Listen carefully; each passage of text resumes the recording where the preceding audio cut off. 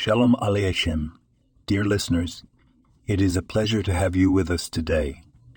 Grab a cup of hot tea, sit back, and let's delve into the wisdom of the Rambam. We turn today to Rambam's Mishneh Torah, specifically Hilchot Deot, Chapter 1.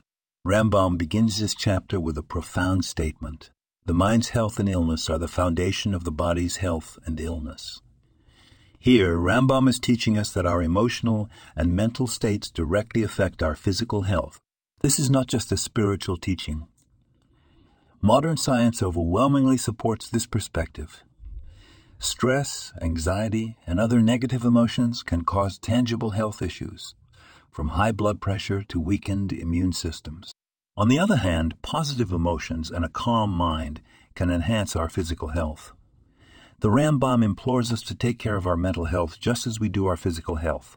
He is telling us that a balanced mind leads to a balanced body, and the pathway to this balance is through moderation in all things. As we go about our day, let's keep this teaching in mind.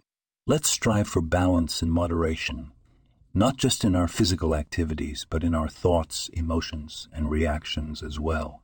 In doing so, we'll be following the Rambam's prescription for a healthy mind and body. Thank you for joining us today, dear listeners.